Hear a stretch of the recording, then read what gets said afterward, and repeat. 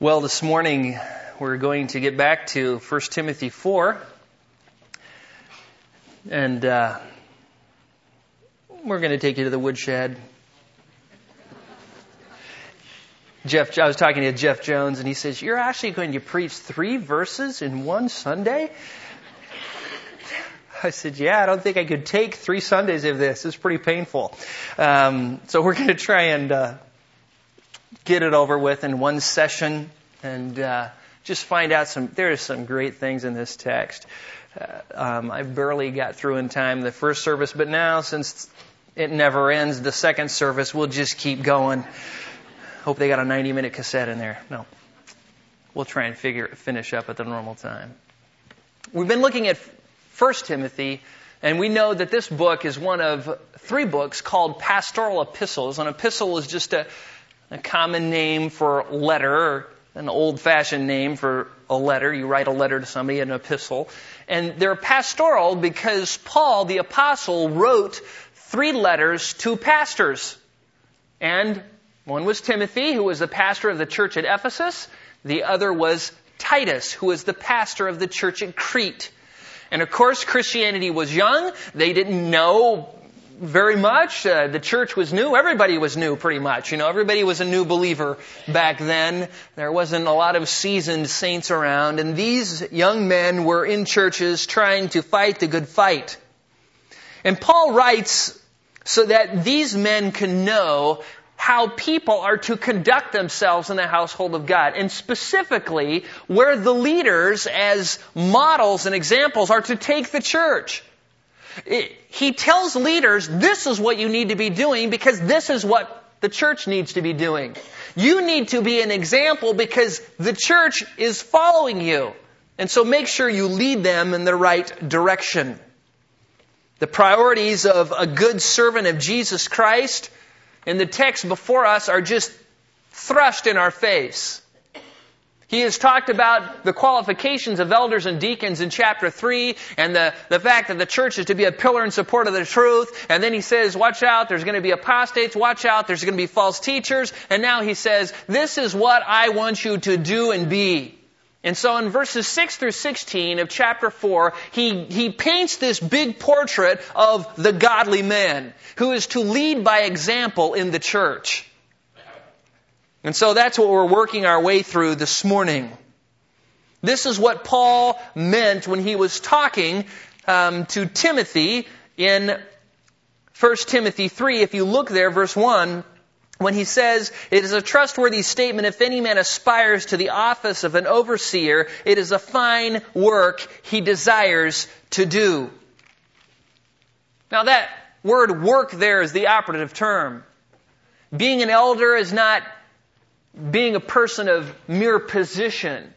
There are some who want to be an elder so they can have control, so they can have a say, so they can make things go their way, so they can receive accolades, so they can look important, but they don't desire the work. And the work is not just going to meetings, once or twice a week. That is just a small part of it. The work is the constant study, the constant application, and the constant teaching of the Word of God. It's never ending, it's relentless, and it is a labor. And so when a man desires or aspires to the office of an overseer, that is what he's desiring to do, or should be desiring to do, labor and strive to perform the work of studying and praying and preaching and teaching and modeling the truth. In this section alone, we have seen some pretty incredible things. In these verses, he uses incredible terms that are scary. They're formidable. Listen to some of them. Terms like constantly, discipline, godliness, labor, strive, command, teach, be an example, give attention to, do not neglect, take pains, be absorbed in, pay close attention, and persevere. Those are scary, and that's just in the latter part of chapter 4. The whole book is that way. As a matter of fact, all the pastoral epistles are that way. Why? Because they're written to people who are to be leading the church in a direction. And so it's of the utmost importance that they put in major energy in doing what God wants them to do. Every one of those terms is a call to study the Word, apply the Word, or teach the Word. That's what everything in this book can be summed up in. Now this morning we come to the last 3 verses of chapter 4. And so if you have your Bible, follow along, and I'm going to read these 3 verses, and then we will pick them apart. Look at verse 14. He says this, "Do not neglect the spiritual gift within you, which was bestowed on you through prophetic utterance with the laying on of hands by the presbytery. Take pains with these things, be absorbed in them, so that your progress will be evident to all. Pay close attention to yourself and to your teaching. Persevere in these things, for as you do this, you will ensure salvation both for yourself and those who hear you." Here we have before us 6 commands that every believer should strive to progress in. They are all present active imperatives, which means that they are all commands which tell us to be in the continual state of doing. So let's look at these and see how, even though these principles are directed specifically to leaders, the principles apply to everyone. Notice the first part of verse 14. The first command, do not neglect. Here the Greek word translated neglect means to think light of, or to be careless with, or to ignore. It's to have something that's kind of trivial, and so it's such a low priority you just neglect it. You know, like cleaning your oven. You know, who wants to clean their oven? You know, if you got a new oven, you just hit clean and it's fixed. But if you have an old one, you know what I mean. It's low on the priority. You know, you close the door, out of sight, out of mind. And that's what it's talking about here. Don't neglect the spiritual gift within you. Timothy was neglecting to use his gifts. And if you read 1 Timothy and 2 Timothy, you understand why, don't you? I mean, here we have this young man. He's thrust into a culture, a very hostile culture, a very pagan culture. He's weak. He's sickly. He's being attacked. There's false teachers. People are going apostate. The more he preaches, the more opposition he gets. And so he's kind of thinking, man, I need to cool it a little bit. And so he begins to neglect his spiritual gift. Now, we don't know all of what Timothy's spiritual gift was, but we know what part of it is, at least. We know he had the gift of teaching and preaching. Why? Because all the way through 1 and 2 Timothy, Paul says, teach, preach, all the way through the books. Now, he may have had other gifts. He says, do the work of an evangelist, so maybe he was an evangelist also. But no doubt he had to teach and preach, and no doubt he was capitulating under the great pressure. So Paul says, don't neglect to use your spiritual gift that is in you. And this is why he said in 2 Timothy 1:6, kindle afresh the gift of God within you. He had the gift. The gift was in him, and Paul says, hey, dude, get some wood on the fire. Get stoked. Get that thing blazing. Kindle it up. Don't go burying it. I mean, there's not even any heat coming off of you.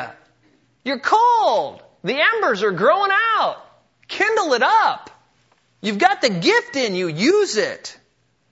Now, the word gift comes from the Greek word charisma.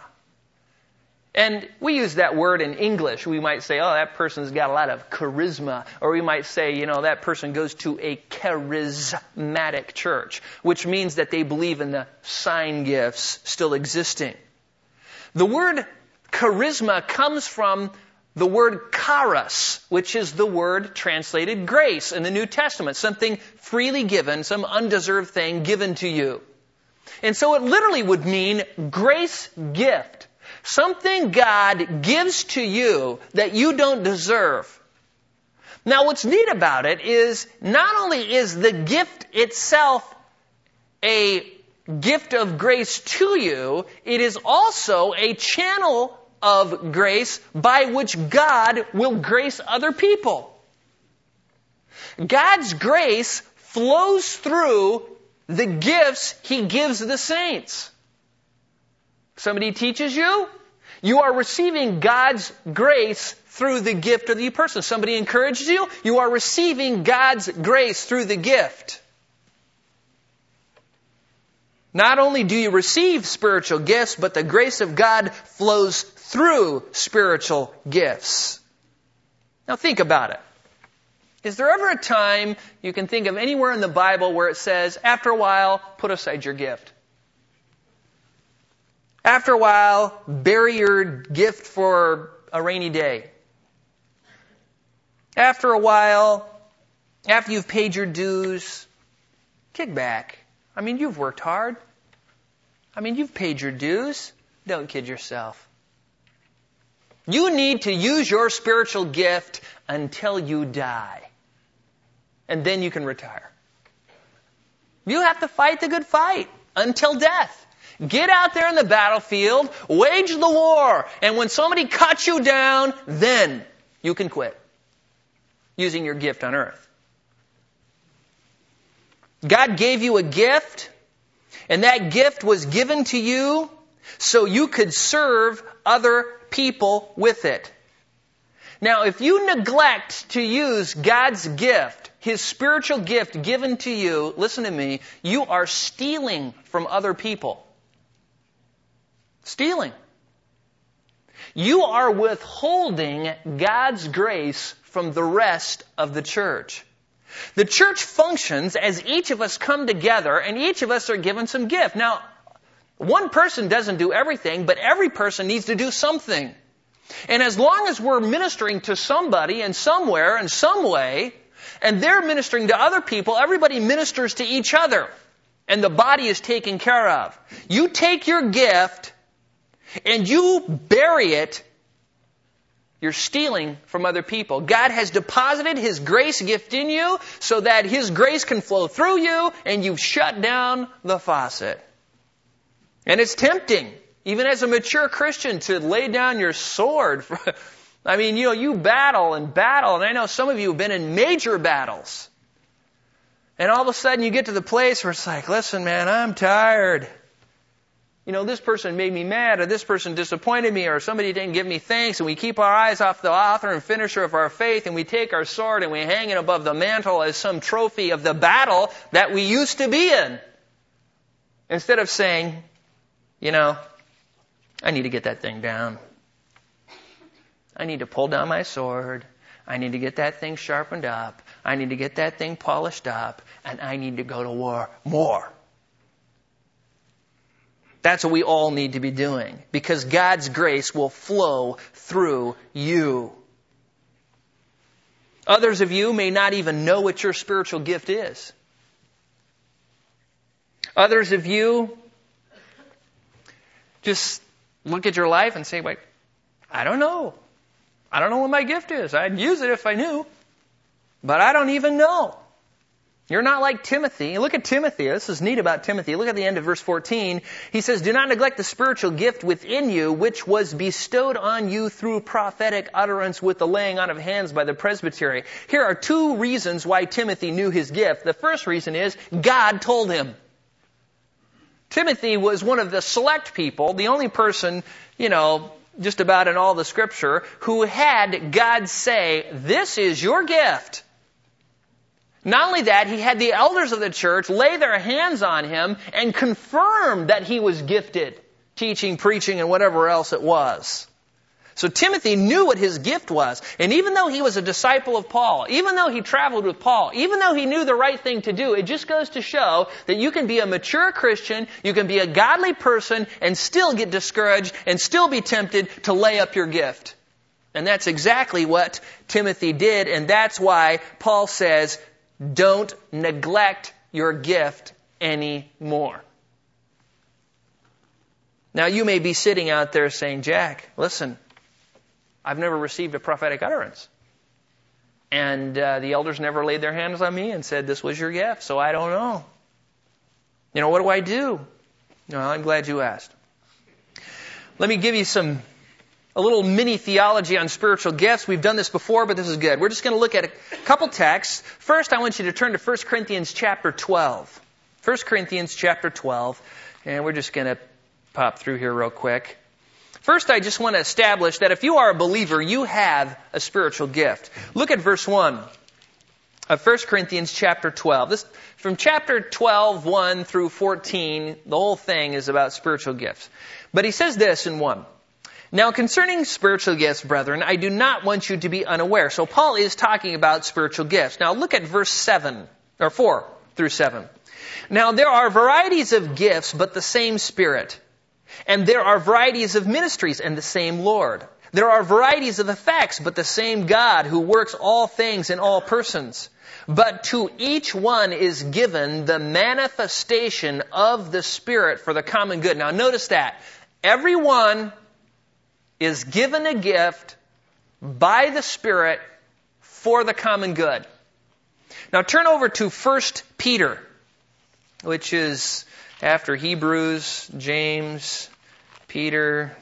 Let's see, where is 1 Peter anyways? It's in the New Testament. Okay, 1 Peter chapter 4, verse 10. He's talking about the end coming near and how we need to get with it and be fervent in your love for one another and be hospitable and don't be complaining. And look at verse 10. As each one has received a special gift, employ it in serving one another as good stewards of the manifold, what? Grace of God. You are a grace vending machine if you're operating properly. Now, some of you have got a jam. You're banging on there. Nothing's coming out. God wants to have His manifold grace. And man, that term manifold makes me want to preach a whole other sermon. I should probably not go there. The manifold grace of God. God's grace it's like His multifaceted grace is brought together and given to you, deposited in you, so that when you use your gift, you grace other people. God's grace flows through you. You're like a hose or a pipe. He wants to bless people through you. But you have to make sure you don't neglect your gift. You are to employ your gift in serving others. And if you don't, you're stealing from them. I mean, just think about this. What if your mailman decided to keep your mail for a year? Oh, people are sending you good Christmas cards and birthday cards, and you probably don't care if he keeps the bills, but people are sending you stuff. You're ordering stuff online or whatever, and it never comes. Because the mailman's been keeping your mail. He's putting it in a box and storing it in his attic. And you're wondering, what in the world is going on here? Where is my mail? So you call up the mail and say, it's been a year, and I'm finally complaining. Well, where's my mail? And they do a little research, and they find out that your mailman has been stealing from you. You know what they're going to do with that guy? They're going to put him in jail. And that's what people do when they don't use God's gift. God has given you a gift. It is within you. You don't use it, you're stealing. You're cheating other people in the church. They want to be blessed by you. You can bless them. They want to be blessed. I mean, how many people don't want to be blessed? I want to be blessed. And it happens when all of us use our gifts to minister to one another. Some people in the big ways, some people behind the scene ways. I mean, there are people in this church, and I would mention their name, but they don't want me to mention their name, who serve so faithfully and no one ever knows what they do. Every week, week in and week out, they do these hidden tasks that just get done. And it's so great. They're using their gifts to bless you. So, you look at your life and say, okay, Jack, I give up. I've buried my talent. I don't even know where it is. I'm like one of those squirrels, and bury all the nuts, and pretty soon you can't find out where you put them. I lost my gift. I don't know where it is. I don't know what it is. What do I do? So let me just give you 6 things you can do. And the first thing you don't do, and this isn't one of the 6, is don't take a spiritual gifts test. Take one of those tests, and Jack Hughes should not be teaching, not be preaching. He should be, doing some other thing, showing sympathy. Are you sure that's my gift? A lot of times you take those man-made tests, and I've had this people tell me, they say, well, I never tried that because I took this test and it told me that I wouldn't be good at that. I was supposed to be over here, and I kept trying to do that, and it just never worked out. And finally I tried this, and it's so wonderful, but what about the test? Throw it away! You don't need the test. Paul didn't say in 1 Corinthians, chapter 17, take the test. But here's some things you can do. First, pray and ask God. That's biblical. And everything by prayer. So ask God, just say, God, what is my gift? Help me find my gift. Show me what my gift is. Give me desires to serve in a certain area. Bring people into my life. Show me where you want me to serve. Start praying. Secondly, make sure you are walking in the Spirit. That is, you're practicing godliness. You're reading your Bible. You're not living in unconfessed sin. Make sure you're walking with the Lord, because it's going to be very hard for the Lord to steer you in the direction He wants you to go if you're running away from Him. So you have to at least turn around and follow Him. Third, try serving in those areas that you have desires. So in other words, if you're just sitting back there and you're wondering, I'd really like to be one of those guys up there in the top that turn all those cool knobs. They've got a lot of gadgets up there. They got lights that do things and little meter things, and you're thinking, that sounds really fun. You need to go up there and meet the guy who runs all those knobs and say, hey, train me. People ask me, how come Justin is preaching today? Because he needs to learn how to preach. Charles Spurgeon said, there's only one way to learn pottery, and that's to make pots. If you have a ministry, you see somebody with a desire, snag that person, bring them into your ministry, make them as excellent as you are, and if they excel, trade places with them. And then if you get killed in a car accident, things will just go on smooth, no ripple. You've got a replacement. You've got 3 replacements. You've got a whole army of replacements. Then you start out, the whatever ministry. Train other people. Make it happen. So first go after the areas of your desires. Now if you're sitting out there and you're thinking, well, I have a desire to serve, but I don't know where. I just don't know where. Then keep praying, keep following the Lord, and then do this. Take the first thing that comes along. You get an opportunity to serve, serve. Whatever God's providence brings you, serve. Try and learn how to do it. Try and learn how to do it with excellence. And if it works out, great. If you love it, great. If other people are blessed, better. If they say, man, this is your thing, and you're loving it, and they're loving it, you found your gift. But if after a while, you start teaching that study and people run away with their ears plugged, probably shouldn't be doing that anymore.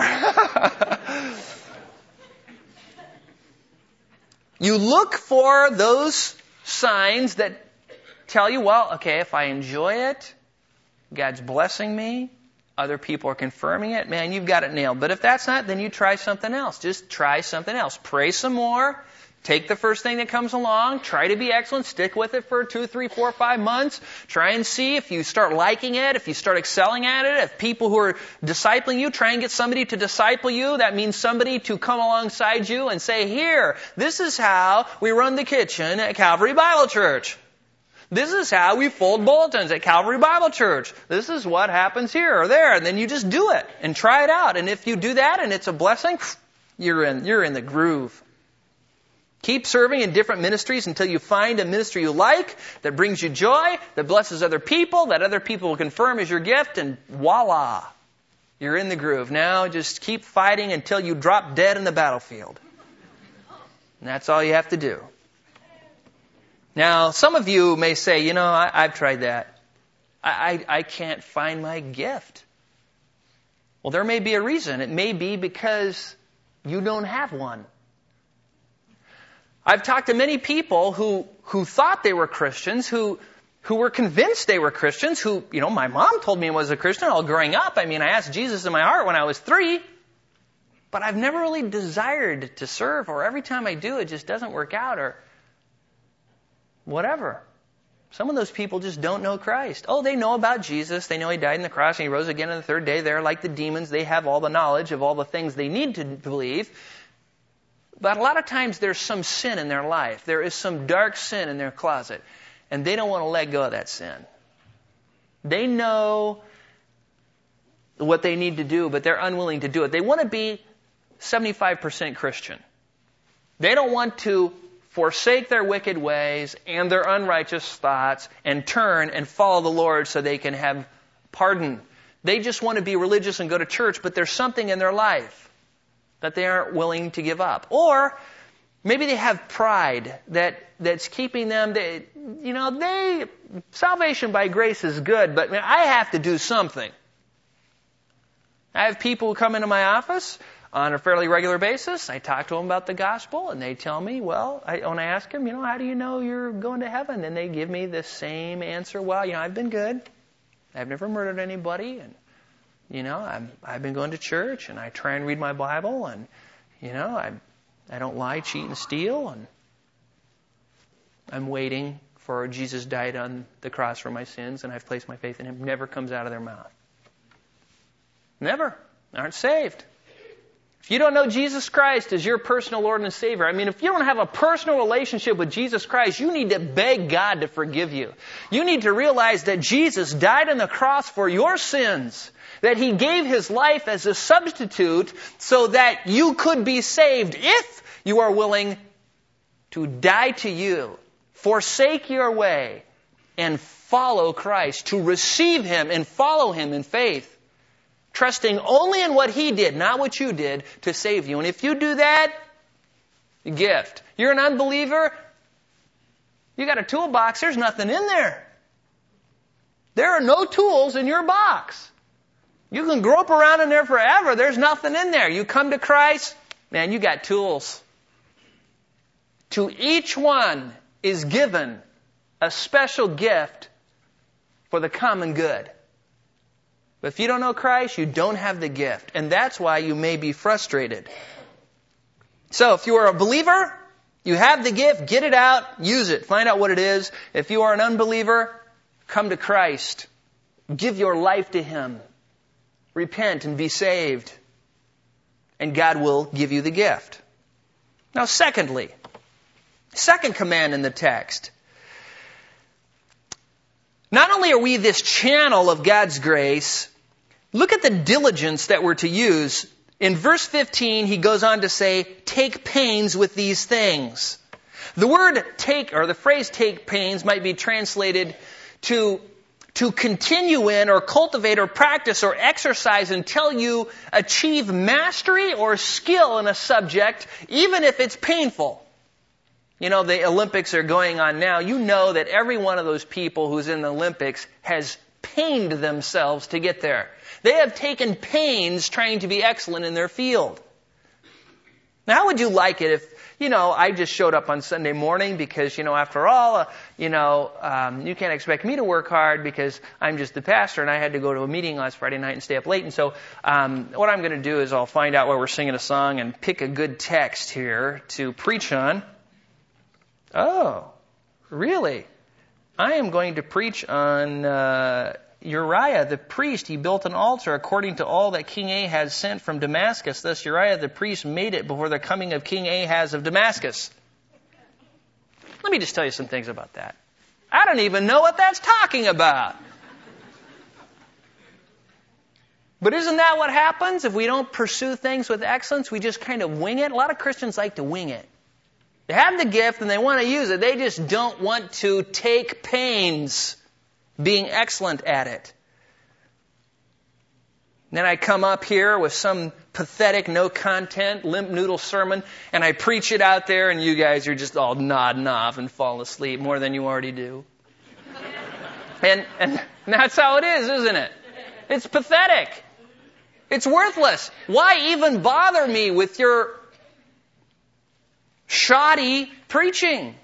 Hopefully that's what you'd think. You're wasting my time. Why? Because you want excellent sermons. Why? Because God wants excellent ones.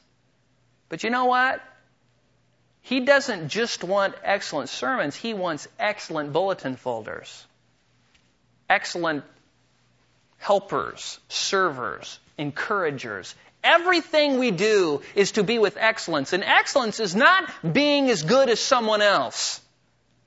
Excellence is being as good as you can be given the resources God has given you. Don't ever confuse excellence with fame. Fame is like a candle, burns bright and just snuffs out. Excellence is the pursuit of the best you can be with what you have. And so you won't be like somebody else. You'll be a little better, a little less, according to God's gift given to you. But whatever you do, seek to do it with excellence. Turn over to 2 Timothy chapter 4. 2 Timothy 4. There's another verse, it's about the same thing. Verse 5. Now all you have to do is just stick your spiritual gift in this verse. Notice what verse 5 says. But you, that's you, be sober in all things, endure hardship, do the work of, stick your spiritual gift in there. Fulfill your ministry.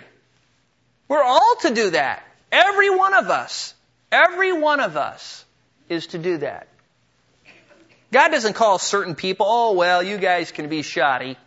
We just want 10% to be excellence. Everybody is to excellence. You all pursue excellence.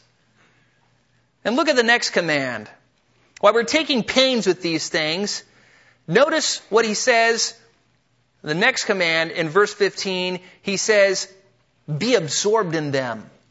This, of course, refers to the preceding command to take pains with these things, which refers to the thing before that, do not neglect your spiritual gift. Now, what's neat about this is that the word absorbed, if you have the New American Standard, is in italics because it doesn't appear in the Greek. The Greek literally reads, be in them. Again, it's a command. Always be in them. But it describes being placed inside of something else, to be enveloped or wrapped up or smothered or submerged into something. And that is why the New American Standard translated it, be absorbed in them. That's why the New King James Version says, give yourself entirely to them. And why the New International Version says, give yourselves wholly to them. A.T. Robertson translated the phrase that the minister should be up to his ears in these things. Now the application is apparent. Make your ministry to the body of Christ a priority in your life. Now, you've got a family, you've got a job, you've got a life that you have to live, and you can't be doing ministry every second, serving other people every second in every way. But you can serve people for Christ at your work. You can serve your family for Christ at home. All ministry doesn't happen here. This is just a part of it. Ministry should happen all the time. It should be the priority of your life. You should live your life thinking, how can I live for Jesus now? What would Jesus do then? And it's verses like these that help us understand just how costly discipleship is. God wants you to use your gift. He wants His grace to flow through you. But in order for that to happen, you've got to pursue that gift with excellence. When you were an unbeliever, you just lived for Satan. You lived for the pleasures of the world, money or fame or whatever. You were all wrapped up in the world. And then when you became a Christian, you were freed from that, and God gave you a pair of scissors and said, start cutting it away. And you and I both know that worldly habits, worldly thinking, worldly motives, those things die hard, don't they? But they must die. We've got to get rid of them. That's why we have the class going on that we do on Sunday nights. But if you were like most, you will probably notice that these worldly habits are a battle. And that's what the work is.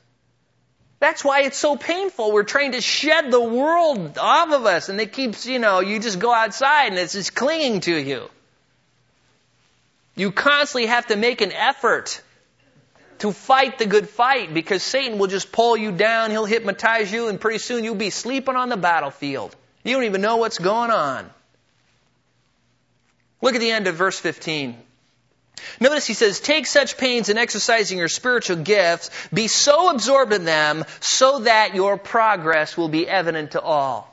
John Calvin translated this, so that on every side and in every way your progress will be apparent. This tells us that spiritual gifts are something that we are to grow in. This tells us that spiritual gifts, we progress in them. Right now, you may have the gift of teaching. But if you were to teach right now, you would be a lousy teacher. I remember the first time I taught an adult Sunday school class, it was so pathetic and wretched. I was excited about the Bible, and I was studying, and I had been a Christian for, I think, about 3 years, and I had memorized a lot of scriptures, but my knowledge of the Bible was just so minuscule. Of course, back then I thought I knew everything. And I didn't know anything. I didn't have any training. I didn't know how to handle the Word of God with accuracy. I had never taken any hermeneutics. I didn't even know about context. I was like a novice car mechanic with 2 tools in his toolbox, a hammer and a pair of pliers, so I could bang and pinch, and that was it. And so I was asked by this person just out of the blue. I wasn't seeking to do this. In the back of my mind, I thought, someday I would like to be able to teach the Bible. And this guy came up to me and says, Jack, how would you like to teach the adult Sunday school class? I'm going to be gone for a week. It's like, me? No training, no discipleship, nothing. The guy just asked me. I couldn't believe it. And so, man, I studied so hard, and I'm telling you, I feel so sorry for those people. I quoted them a zillion scriptures, man. I fed them a whole cow on the hoof raw. Just, Instead of giving them, a nice piece of steak, medium well, man, I gave them the whole beast. And after class, I think somebody tried to encourage me, and they said, whoa, a lot of good information. But you know what? I received more opportunities. They had me back, which was a miracle of God's grace. And 23 years later, after studying the Bible and going to constant, seminars and 7 years of graduate school and studying and teaching every single week, I'm better than I was, but I haven't arrived. Just ask my wife. Ask all the people who write me letters every week. Yeah, ask the interns. Guess I go, Jack, do you know you did this? Yeah, I did, huh? So wait till you get your turn. I say things like wrong. I tell my kids all the time, like is a comparison term. And then I'll be like this and like that. And they go, Dad, you did it. You did it in your sermon. Oh, no. So we never get there, but we need to press on. We need to take pains with these things. We need to be absorbed in them. Turn over to Philippians chapter 3. I like Philippians 3. Galatians, Ephesians, Philippians. You know, I always remember these for General Electric Power Company. Or go eat popcorn. And then somebody came up to me after the service and said, Gentiles eat pork chops. So, whatever one you want, Philippians chapter 3, verse 12. Paul here says, not that I have already attained it or have already become perfect, but I press on so that I may lay hold of that for which I was laid hold of by Christ Jesus. Brethren, I do not regard myself as having laid hold of it yet, but one thing I do. Forgetting what lies behind and reaching forward to what lies ahead, I press on towards the goal for the upward prize, the upward call of God in Christ Jesus. I love that. Now, when you think about this, who was Paul? Paul was the Pharisee of Pharisees, right? Trained by Gamaliel, one of the greatest Jewish rabbis who ever lived. He was a fanatic studier of the law before he came to Christ. I mean, if anybody knew the Scriptures, it was the Apostle Paul. And so he comes to the Lord, and God says, well, I've saved you, Paul. Now, since you know everything, get out there and preach. No. Do you remember what he said in the beginning of Galatians? God sent him to school for 14 years. 14 years. And then after that, they still said his speech was contemptible. Content was good, though. Holy Spirit helped him out. So don't think that just because you're bad, that you're always going to be bad. If you have a desire, there's usually a reason you have a desire. If your heart is right with the Lord, usually there is a reason. God is trying to encourage you to pursue something. And sure, at the beginning, you aren't going to be as good as somebody who's worked at it. But work at it so you can be as excellent as you can be. Now notice, the next command is pay close attention to how you live. The beginning of verse 16, pay close attention to yourself. A command which means to hold tightly to, watch carefully, be alert to, so that your mind is really focused on something. You remember the story in Acts 3 when there's the the lame beggar? John and Peter are getting ready to go to the temple and they come across the guy who's begging, alms for the poor. And the text says that they said, look at us. And this is what the text says. That he gave them, this is the lame guy, he gave them his attention expecting to receive something from them. That is, he thought, they're going to give me something. All of his focus was on John and Peter. Of course, they didn't give him any money, they healed him. But that's the same word used in this text right here, but this is a command form. Give your attention to, pay close attention to something. And this is what God says you must do when it comes to your life. Pay close attention to your life and how you live. Why? Because you are either the greatest opponent of Christ or the greatest advocate for Christ, depending on how you live. Have you ever run into somebody who said, well, I used to go to church, but so-and-so was such a hypocrite, and they were. And so I've never gone back. And then have you ever talked to somebody who said, I never wanted to go to church, but man, I kept looking at so-and-so's life, and I just thought, man, I want that. And that's how I came to the Lord. See, you are a billboard for Christ. And the question is, what does your billboard say to people who are looking at your life? And this is such a huge thing in 1 Timothy.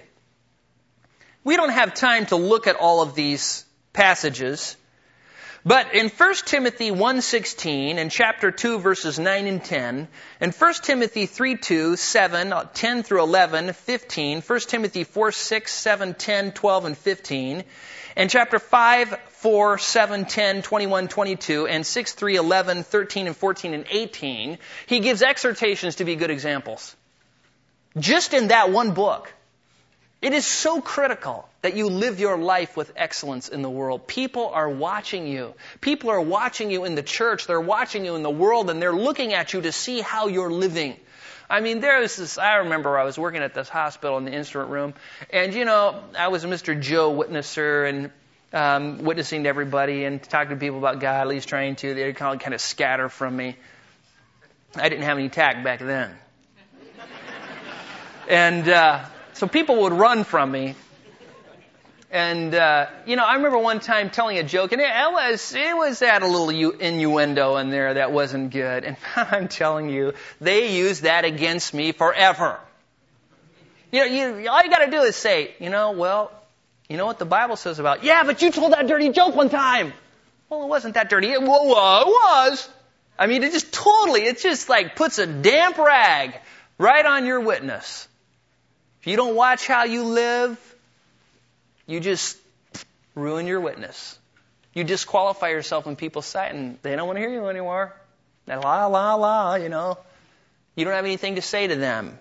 And then you add to their mental excuses for why they would never become a Christian because you're just as bad as they are, but you say you aren't. At least that's what they think.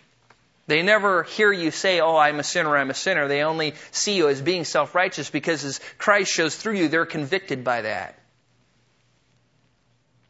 I loved a garden. I mean, every house I've lived in, I've had a greenhouse and grown flowers. I mean, I just love it.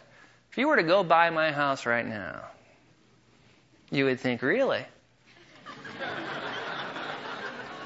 I mean, I'm jackhammering out things. I just dug this huge trench and replaced the sewer pipe and dug another trench and replaced the water line, ran conduits, and I'm digging drain lines. And I mean, it's a mess. The only thing I have grown in my front yard is 2 volunteer daffodils. I just saw them today. The rest I fertilize regularly with Roundup and just annihilate them. And you look at my yard and you think, you are no gardener. And that's how people, when they're looking at you, what do they see? What are they saying? Are they saying, man, that guy, he loves God. That guy is so honest. That guy is so kind. He is so loving. He is so nice to me.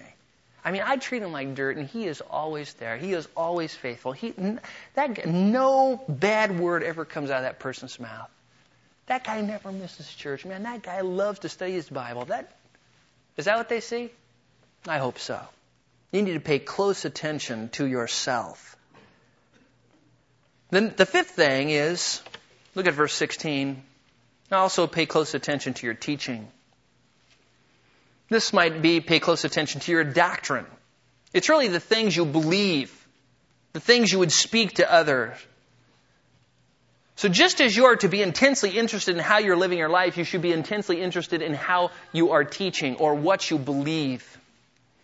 It amazes me how many Christians don't really think accuracy in handling the Scriptures is important. I mean, come on, I read it and I got a thought, and you read it and you get a thought. I mean, what's the big deal?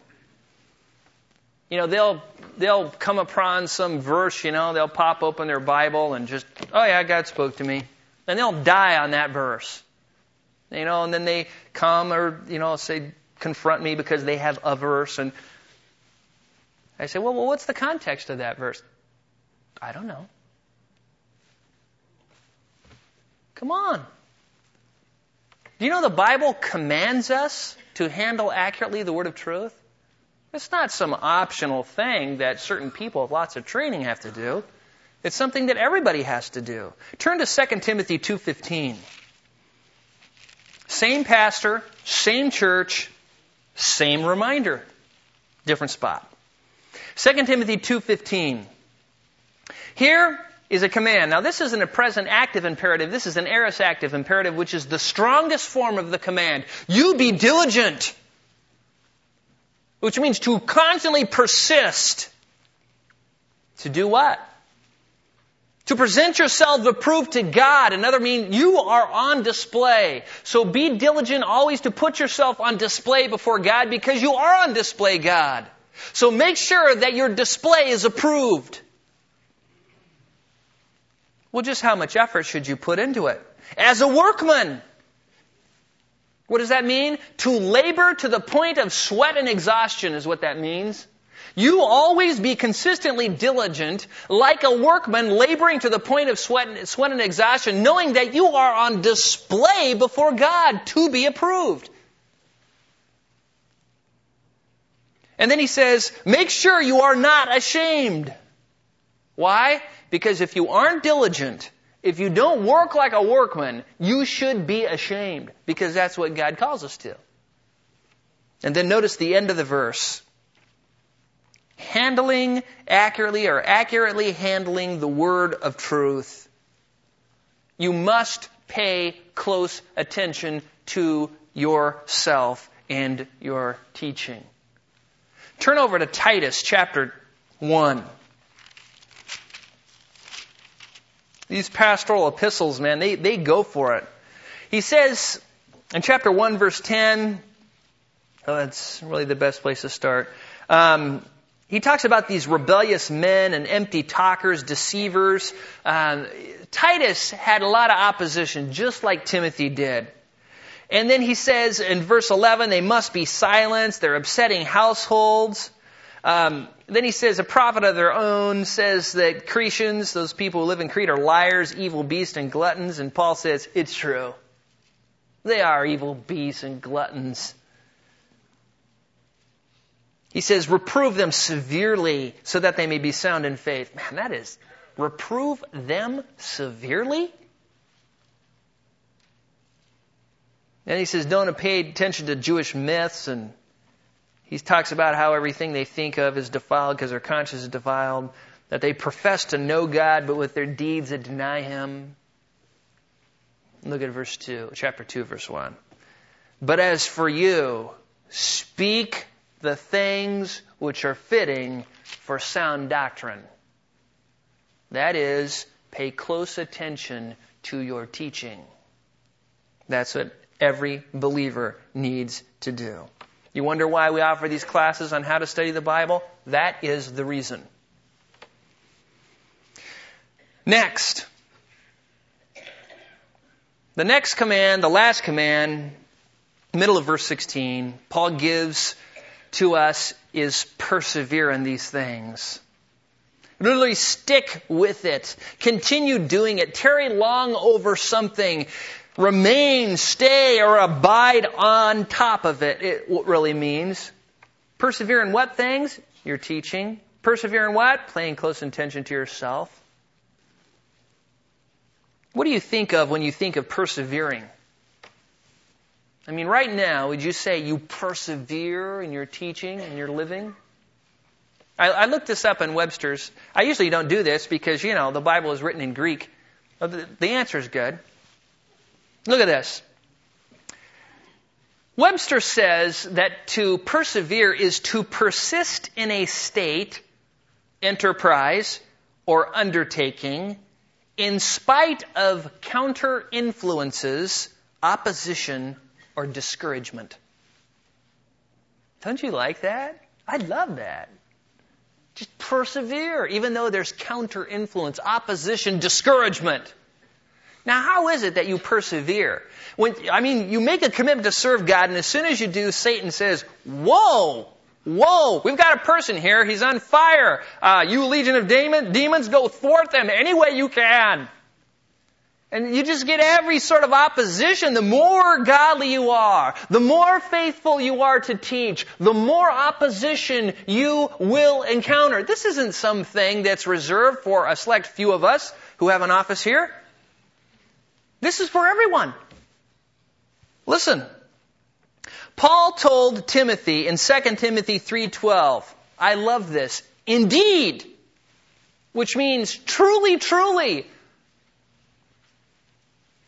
all who desire to live godly in Christ Jesus will be persecuted. Oh, happy day. It's to be expected. I just want you to know. Expect it. People come up and go, Guy, I'm really sorry, that people are writing you hate mail, and I'm sorry they call you on the phone, and I'm sorry they call you at home, and trying to argue with me about stuff. People in other churches and other places, you start preaching the word in a church, and everybody in the church criticizes, and then all of a sudden they send out tapes. And then everybody who gets a tape wants to refute me from afar. People in New Jersey trying to fix me. And now that we're on the internet, I got people in South America and all over the world wanting to fix me. And people go, doesn't that discourage you?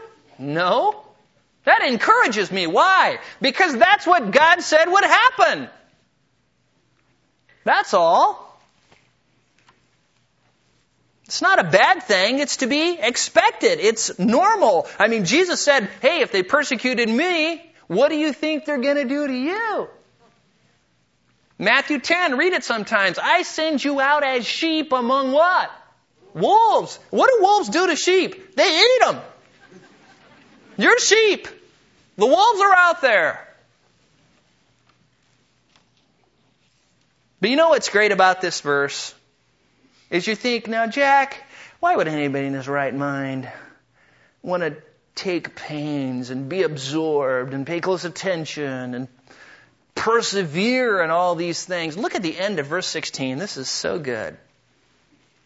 For as you do this, you will ensure salvation both for yourself and those who hear you. Now, Paul wasn't saying, Timothy, you're going to be the next Messiah. You're going to replace Jesus. That's not what he's saying. What does Romans tell us? Faith comes from hearing, and hearing what? By the word of Christ. And how can they hear unless what? Someone is sent. And guess who that is? You. You. You are sent. We're all sent to share the gospel. And God wants to use you as a channel of His grace so that He can save people because of the influence He works through you. That's why it's so important not to neglect your spiritual gift. You remember what Jesus said in Mark 8:34 and 35? Let me just read it to you. He summoned the crowd and His disciples and said, if anyone wishes to come after me, he must deny himself. Deny what you want and take up his cross and follow me. And then He said this. This is so great. And some of us have probably never read this in this light. For whoever wishes to save his life will lose it. He's talking about the lake of fire. But whoever loses his life for my sake and the gospel's sake will find it. You want to serve God and you want to be an influence for the gospel, you will find your life. You will save it. Paul said in Romans 11:14 that he hoped to move the Jews to jealousy that he might save some. In 1 Corinthians 9:22, Paul said he became all things to all men that he might save some. Now, Paul didn't have any delusions that he was the Messiah. What he's talking about is, I want to do everything I can to influence people for Christ. I want to live with such excellence. I want to teach with such excellence that people see Jesus in me and hear Jesus coming out of my mouth, and they will come to repentance, and God will use me as His channel to save them. And that's what this whole section here is about. Being an influence. Robert Murray McCheyne, a man who lived hard for God, said this, quote, do not forget the culture of the inner man. I mean of the heart. How diligently the cavalry officer keeps his saber clean and sharp. Every stain he rubs off with the greatest care. Remember, you are God's sword, His instrument. I trust a chosen vessel unto Him to bear His name. In great measure, according to the purity and perfections of the instrument, will the success be. It is not great talents God blesses so much as great likeness to Jesus. A holy minister is an awful weapon in the hand of God, end quote. Oh, that's good. That is real good. When you leave here today, I want you to remember these words. Don't neglect your spiritual gift. Take pains with your ministry. Be absorbed in serving other people. Pay close attention to how you live your life. Pay close attention to what you teach. Persevere in doing these things, even if you encounter great opposition, because in doing these things, you will ensure salvation both for yourself and those who hear you. What a great promise. Let's pray. Father, I just thank you. I thank you for your word. I thank you for what a treat it is that we can come and study it in this place. Father, I just pray for Calvary Bible Church that all of us, every person here would know you and truly be saved. Father, only you can do that. Only you can quicken us. Only you can bring conviction upon us. Only you can draw us to yourself. And Father, I pray for all who are believers that we would not neglect the spiritual gift within us. That we would remember that you have called us as good stewards of your manifold grace to use our gift so you can bless other people through us. May we do it with excellence. May we do it with perseverance. May we die in the battlefield fighting into the very last moment. Father, we know this is your will. We pray that you would cause us to be that way. In Christ's name, amen.